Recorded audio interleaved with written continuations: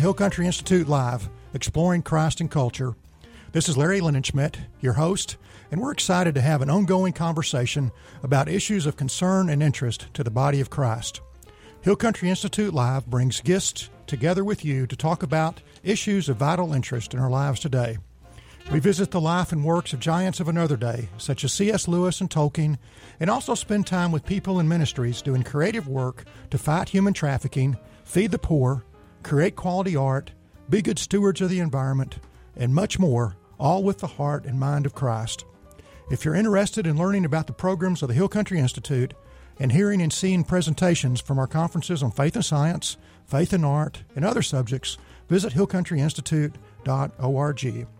We promise in this show to show the heart and mind of Christ, to treat guests and callers with respect, even if we disagree, and to be true to the historic Christian faith.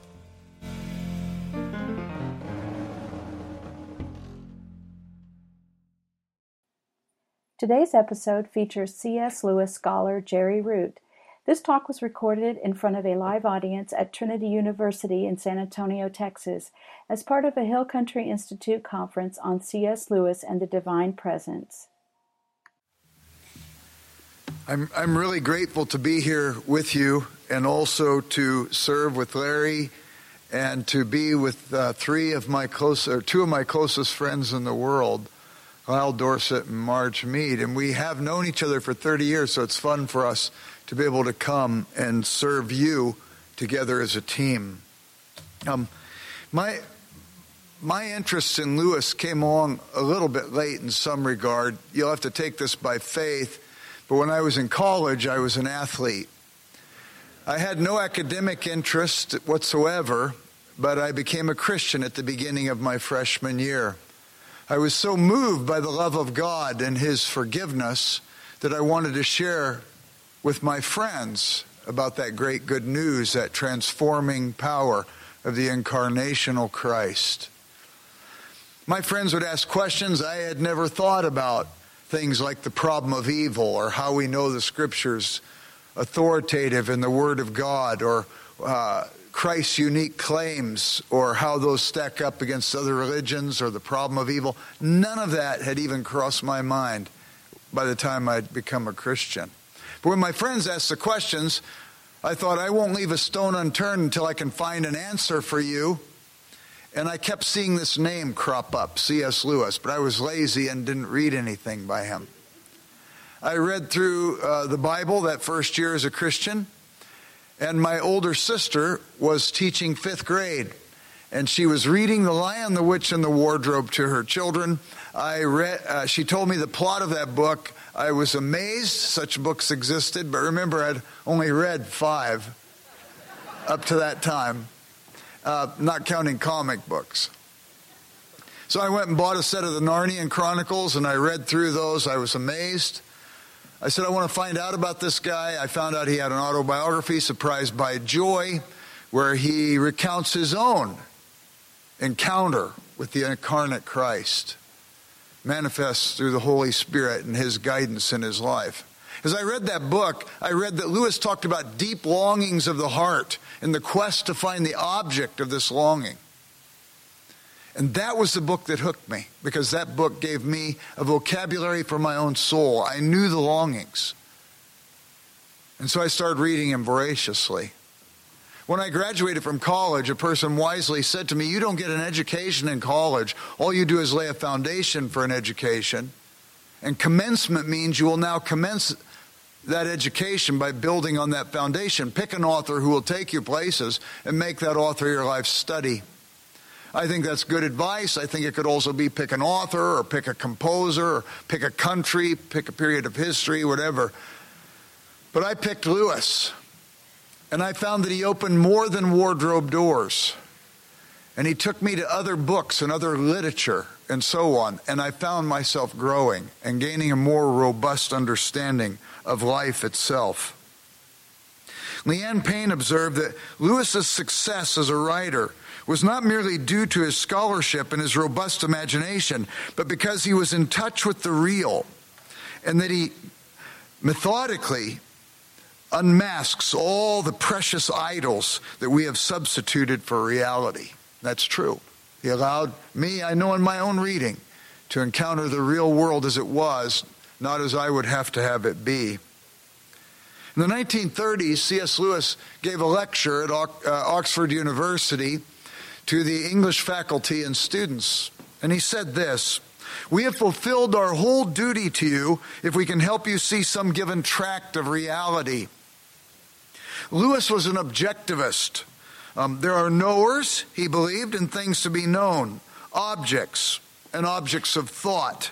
These objects of thought are identified by definition and thought about inferentially as we develop our thinking. He also recognized that this world, this real world, was infused with the presence of God. He wrote the last line of an essay as theology poetry: "I believe in Christianity as I believe the sun has risen, not only because I see it, but because by it I see everything else." God is always breaking through and revealing himself in the world he made. Calvin once said that God dons a garment of creation.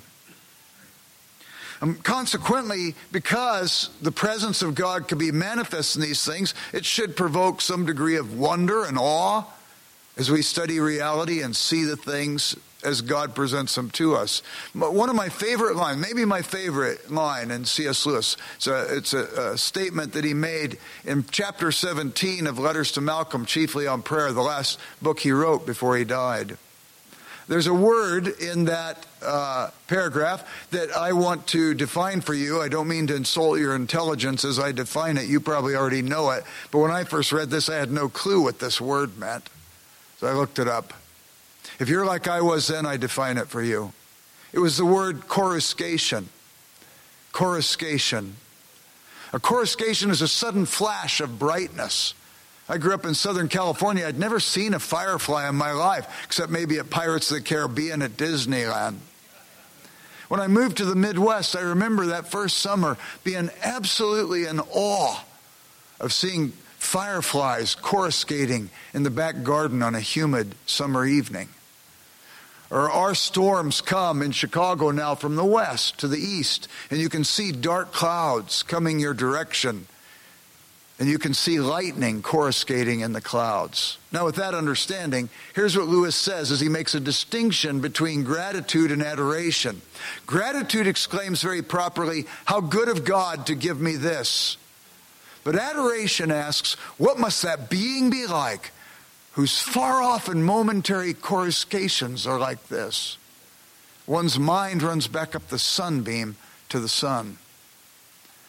He wanted his students to get a vision of reality, but Lewis knew that reality was infused with the presence of God. I remember when I first read that statement, it was when Voyager, the interplanetary probe, was speeding past Saturn, taking pictures of that most mysterious planet in our solar system and sending them down to Jet Propulsion Laboratory. I was amazed when I read the stories and saw the pictures, and they discovered for the first time that the outer ring of Saturn, it's called the F ring, it's braided. It's braided, people. And I thought to myself, what must God be like, though no human eye had ever seen it? He chose to braid the outer ring of Saturn. I have friends who are physicists. I say, why is it braided? I've heard 5 different answers. Each answer is a negation of the other 4. One of my friends who's a physicist says, we love this stuff. We love to keep niggling with it till we find out the answer. I shared it with a friend of mine. He says, yeah, Jerry, we don't know if God didn't just braid it for the picture. I think of ships that park themselves over depths of the Pacific Ocean greater than the light of the sun can penetrate, and they dangle cameras into those depths, and they take pictures of fish painted neon bright. Why? Can't be to attract a mate. There's no sight in those depths. Matter of fact, how do fish in those depths get together? That itself is an interesting question. And I think to myself, what must God be like, though no human eye had ever seen it? He chose to paint fish neon bright in the bowels of the ocean. I grew up in Southern California. I always liked to see palm trees silhouetted against an auburn sunset sky, or a mountain range silhouetted against an auburn sunset sky. Now I live in the Midwest, a cornfield silhouetted against an auburn sunset sky. There's beauty there if you would willingly distill it out. But we could have lived on a darkened planet and gotten word from on high that there would be one sunset. We could have lined every west coast of every continent and island on our globe and regaled our progeny by writing of that event in our journals and diaries. But what must God be like that he's made our planet a perpetual kaleidoscope of sunrises and sunsets? You've seen them before, glorious as they may be, and everybody stops to notice, and you're standing along a line of a string of people in awe. And you watch as grief attends your heart as it just dissolves before your eyes. Don't fret.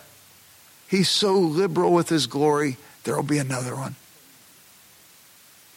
One star twinkling in a night sky is enough to awaken wonder and awe in the mind and heart of every right-thinking and right-feeling individual.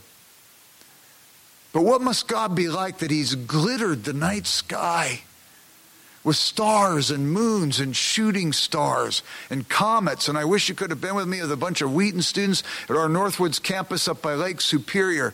As at midnight, the students knocked on my cabin door where I was teaching, and they said, "Jerry, they're out." And I went outside, and I saw pulsating and coruscating in the night sky the reds and blues and greens and whites of the northern lights. And we stood on the ski dock for 2.5 hours and sang songs and hymns of praise to God because it seemed the only just thing to do, to render to him the glory and adoration due his name. Wow! What must God be like that he made delicate things like hummingbirds, flower petals, that he made butterflies and peacock feathers. My word. G.K. Chesterton said one elephant with a trunk looked odd, but every elephant with a trunk looked like a plot. God is calling us to attend to him, but C.S. Lewis will never let you stop there. He wants to find God in the world as we really face it, in the midst of this real world. And Lewis forces us to ask questions something like this. What must God be like that there are AIDS babies born in Africa? Earthquakes in Haiti. School shootings in Pennsylvania. And tsunamis in Japan. In The Weight of Glory, C.S. Lewis wrote, if our religion is something objective, then we must never divert our eyes from those elements in it which seem puzzling or repellent. For it's precisely in the puzzling or repellent where we begin to discover what we do not yet know and need to know so desperately. When your life is out of whack and all the pieces seem to be fractured, can you discover incarnational reality at that place? Can you discover the ministry of God in your life in those places? I grew up in South Central Los Angeles. I used to read about the Swiss Alps. I'd say, wow, I think that'd be a place where a person could be pretty spiritual. But my world was a world where chain link fences came together with asphalt playgrounds that had cracks in them. And weeds were growing up in that intersection between the fences and the asphalt. And you could see the weeds coming up and the paper caught in the netting. I want to find God in those places too. And if I can find him there, I think I can find him anywhere. And Lewis drives us to that. Leanne Payne says, Lewis helps us to unmask our idols. He helps us to recognize our false infinites. In Perelandra, Lewis talks about false infinites. In that particular story, in his science fiction stories, Venus is the planet Perelandra. And Ransom, Elwyn Ransom, a character modeled after Lewis's good friend J.R.R. Tolkien, has to go there to divert the fall.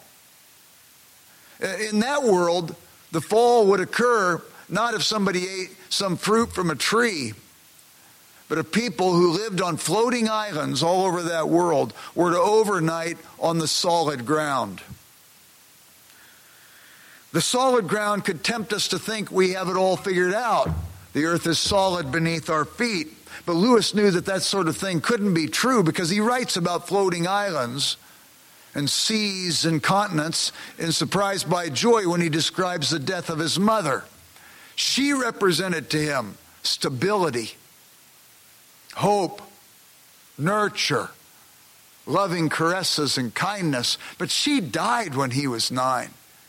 And he said, for me, the continent of Atlantis had sunk, and it was all seas and islands after that. This reality, Lewis reminds us, while we may be tempted to think we have some understanding of it that's permanent, Lewis says, no, we're trying to understand the God who's infinite. And we are pea brains, and he is big. And we'll find ultimate security in him. There's a big idea in Lewis that develops this further. It's the idea that reality, the incarnate reality where God is manifesting himself in the world he has made, this reality is iconoclastic. An iconoclast is a person who breaks idols. I have an image of God. I heard a great sermon. I read a book. I had a conversation with friends. And like a puzzle that's starting to come together, a few of the pieces come together and the picture is emerging with greater clarity. But that image, helpful in the moment as it may be, if I hold on to it too tightly, it will compete against my having a growing understanding of God. C.S. Lewis said in Surprised by Joy, God cares nothing about temples built, only about temples building. If you want to experience the presence of Christ in your life, then your temple has to be one that is always being built. It's in process to receive this God who's always offering himself in fresh ways to us in the midst of our fresh challenges. I remember years ago giving a lecture on C.S. Lewis and postmodernism. I think more people talk about postmodernism than actually read about it. It's like the student who was asked, have you ever read War and Peace once? And he said, no, but I wrote a book report on it. Maybe I was utilitarian in giving such a lecture, because maybe if Lewis is relevant in the postmodern discussion, it will keep me gainfully employed because I lecture on C.S. Lewis. But postmodernism is fracturing. I think Lewis will still be talked about when postmodernism is a thing of the past, because Lewis was trying to hook his thoughts into the reality that transcends any given movement or time. But anyway, while I was lecturing on Lewis and postmodernism, there were about as many people there as are here. This one woman stands up right in the middle of this thing, and it was mostly a gathering of Christians, and she said, we don't need any of this. I don't know about you, but I'm not very life-skilled, and new opportunities always reveal to me a level of awkwardness. I didn't know what to do about this lady, and I'd never had anything like this happen to me before. But I couldn't ignore her, so I said, why do you say we don't need any of this? She said, because we have the mind of Christ. And I suspected that she had spent too much time on the continent. I said, do you know where the Bible says that? She didn't know. I said, it says it in 1 Corinthians 2:16.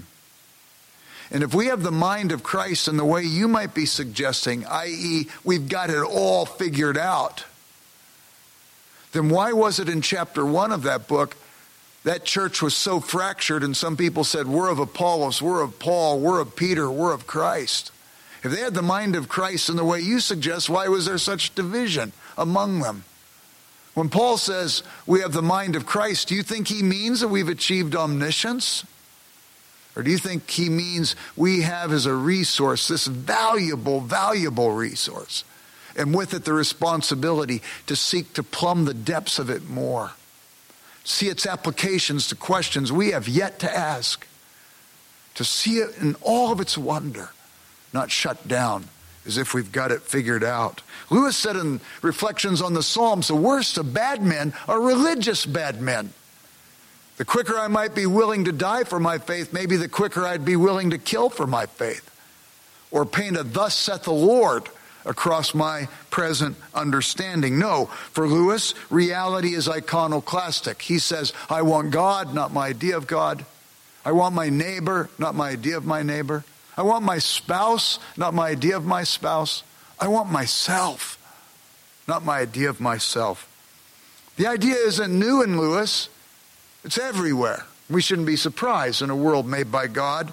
Baron von Hugel, an author who influenced Lewis, said reality is iconoclastic in this way. He said to his niece, Gwendolyn Green, beware of the first clarity.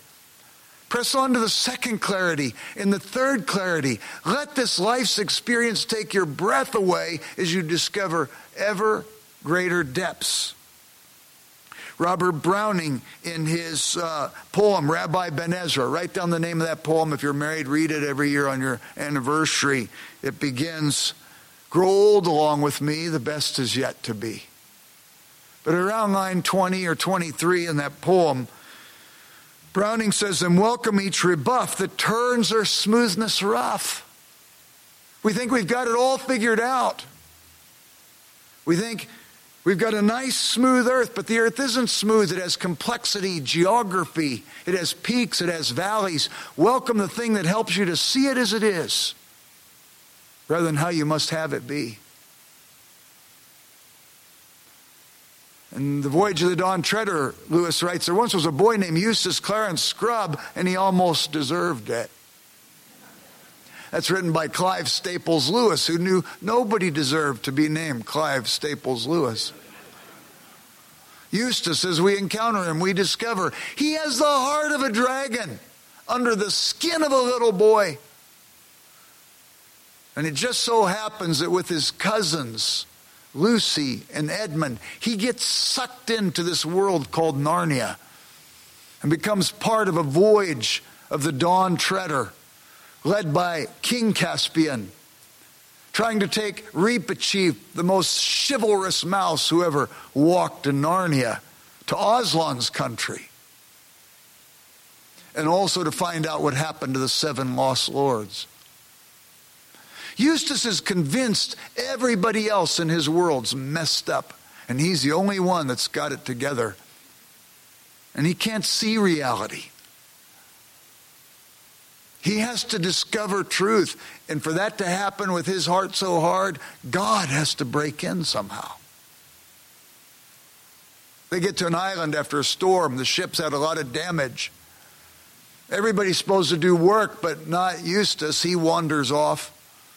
And ironically, in that particular world, the magic of that world, Eustace turns externally into the very thing he's been internally. He turns into a dragon. And he has this moment that Browning would say, welcome each rebuff that turns or smoothness rough. He looks into a pond and sees the truth. Incarnational reality is broken in. Oh, it all comes to him. He's so sad. He makes his way back to the others and he starts to realize how he's been. He scratches in the sand to tell them that he's Eustace, to alleviate their fears. He's not a dragon who will do them harm. They comfort him, and in his dragon-like state, he can help them. They had lost a mast on the ship, and so he knocks down a tree, takes his claws and brushes off the branches, tempers the wood with his hot breath, puts it in place on the ship, goes around and gathers goats and so on to revictual the ship, and flies over the island and says where the sweet water is. The night's going to come when everybody on the ship knows they have to leave the next morning, and they wonder what they're going to do with Eustace, and he wanders back to his dragon lair. As he reported it, it was that night he had this strange encounter as a lion showed up. Aslan, the Christ figure of those books. He said, I was bigger than that lion, but I was afraid. And the lion said to me, you must undress yourself. The lion comes as God comes to each of us. You must undress yourself. Eustace said it dawned on him that Dragons are like snakes and lizards and scaly things. So he thinks maybe I could just shed my proper skin. And so, tremendous effort, he sheds his skin. But when he looks in the pond, he's still dragon. Again he tries, and he's still dragon. A third time, frustrated, he tries, and still he's dragon. Reality is iconoclastic. He has to discover he cannot fix what's broken in himself. Only God can do this. And Aslan says, I must undress you. And Eustace surrenders as that lion claw cuts through that dragon flesh all the way to that dragon heart and makes him boy again. Wow. Wow. Eustace goes back in the gray dawn moments of the new day. And Edmund is the one that is sent to play Father Confessor to him. Who was Edmund? Oh, he was the one who had his own encounter with the incarnate Aslan, who could find out that there was more even for Edmund to do, as there would be more for Eustace to do, and more for you and me to do. It was Tennyson who picked up the theme, reality is iconoclastic, when he says, our little systems have their day, they have their day and cease to be. They are but broken lights of thee, and thou, O Lord, art more than they. Our best understanding of God needs to give way to more robust understanding. It was Lucy who, on her second trip back to Narnia, sees Aslan for the first time, and she says, Aslan, you're bigger. He says, oh no, child, I am not. But every year you grow, you'll find me bigger. Here's the incarnation. C.S. Lewis, in Letters to Malcolm, said, the world is crowded with God. Every bush is a burning bush. He walks everywhere incognito, and we must awaken to him and even more remain awake. In The Great Divorce, Lewis's satirical play on Dante's Divine Comedy, Lewis finds himself in hell. He ends up through a magical bus ride getting brought up to the threshold of heaven. He finds that everybody who encountered him in hell is unreal. They're shade-like. They've denied the central reality of the universe. And consequently, they've been diminished by that. And they're just shades. And the reality of heaven is such that the weight of their shade-like bodies won't even press down the grass beneath their feet. It's like walking on a bed of nails. They worry if it might start to rain, that the rain would be like machine guns shooting down on them. One man tries to pick a flower and finds out the stem is as hard as diamonds. And each of these people have somebody coming out of heaven to confront them, to present them with incarnational reality. Lewis has George MacDonald come, just as Dante had Virgil, the poet he appreciated so much, come. In the midst of these different encounters of people from heaven trying to urge those from hell to let go of what they're holding in God's place, Lewis describes each of these encounters. And one of them is this glorious woman, Sarah Smith of Golders Green. Lewis says, wow, she must have been a great lady. She's attended by many, many people. There's much glory, celebration as she comes. And George MacDonald says, no, you would have never heard of her on earth. Oh, but there was something going on inside of her. And every person whose life she touched, there was transformation.